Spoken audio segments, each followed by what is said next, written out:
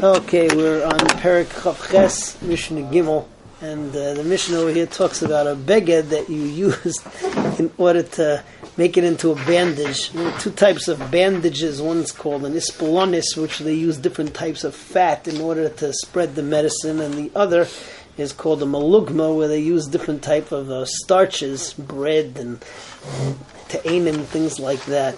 Now, if the beged was useful beforehand, after it gets all the guk on it, so it's no longer so. There is one shita, Reb Shimon Gamliel, who says that at least with the starchy type of bandage, so since it peels off afterwards, so we still consider it to be a kli. The beged is still considered to be a beged and mekabel tumah, even after being used as a bandage, but we don't paskin that way. So that's Mishnah Gimel. Ha'isa ispelonis, if somebody makes a bandage with the fats, bein bebeged, bein be'or, whether it's a beged, whether it's made out of leather, tahira, it then becomes tahar. This is in parentheses, Rabbi Yossi Omer, the Rav takes it out.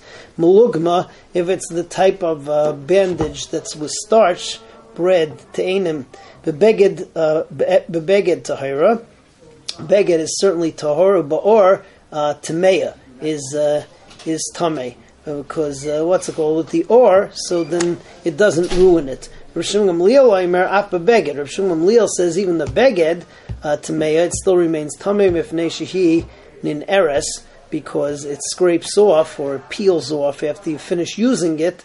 The halacha does not follow Reb Shimon Gamliel, so therefore only in the case of malugma or does the bandage still remain tameh.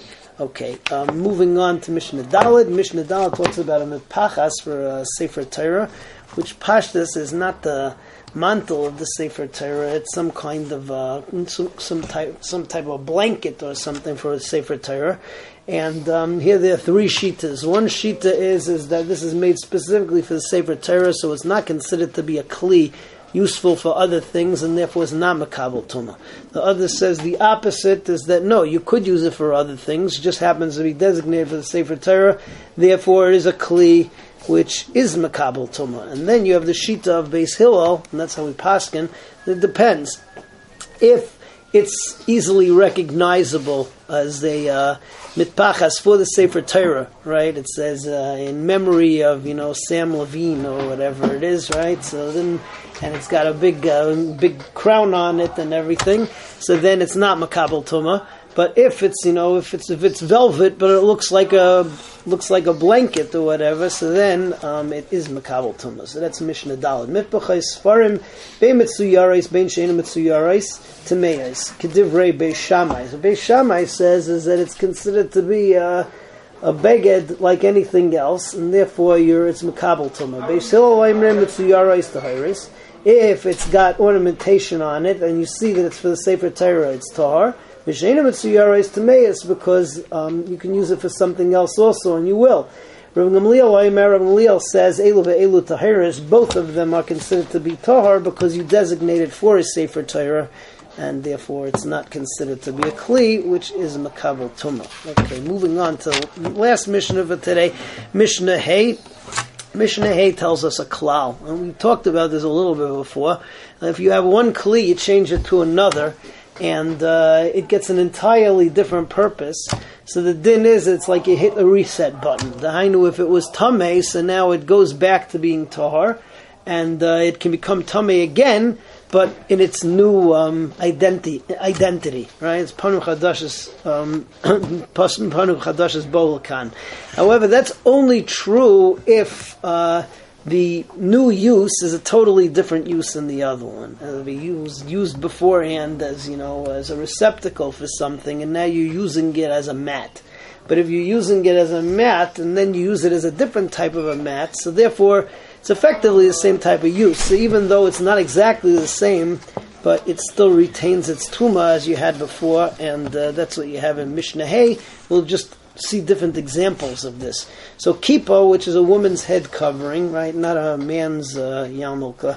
Shehu tomei medris, all right. Yarmulke won't be tomei medris. You don't sit on a yarmulke usually, but this woman's veil or something they would sometimes use also to lean on, to sit on, and it was tomei medris. And usanai al hasefer, and now you put it on top of svarim to protect the svarim, so tahar min medris, because that's an entirely new use.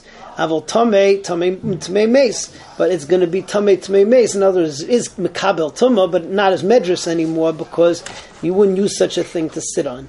Chemes, if you have a canteen, right, water pouch, so shatiach, and you make that into a carpet or a mat. V'shatiach shasoy chemes tar, the same thing. Chemes shasoy turmal.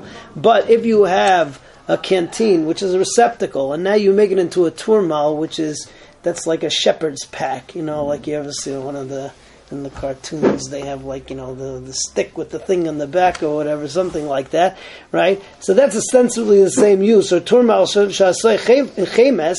Karsha soich sudden, if you have a cushion and now you made it into like a sheet or a mat, the sudden shasoy kar, or sudden that you made it into a pillow or a cushion, the keses, or is a bigger cushion that you lay on, shasoy mitpachas, that you make it into like a blanket that you lay on, mitpachas shasoy keses, tamei, that's all tamei, because it all has the same use basically.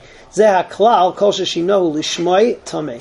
Anytime you change the shame altogether, meaning it's altogether different type of a use, it was a kli kibul, and now you made it into something else. So, what's it called? That's going to be tahar. But shinoi l'shmoi. But if you just change its name, then tamei l'shem acher. But if it's a totally different use than tahar, then it will be tahar.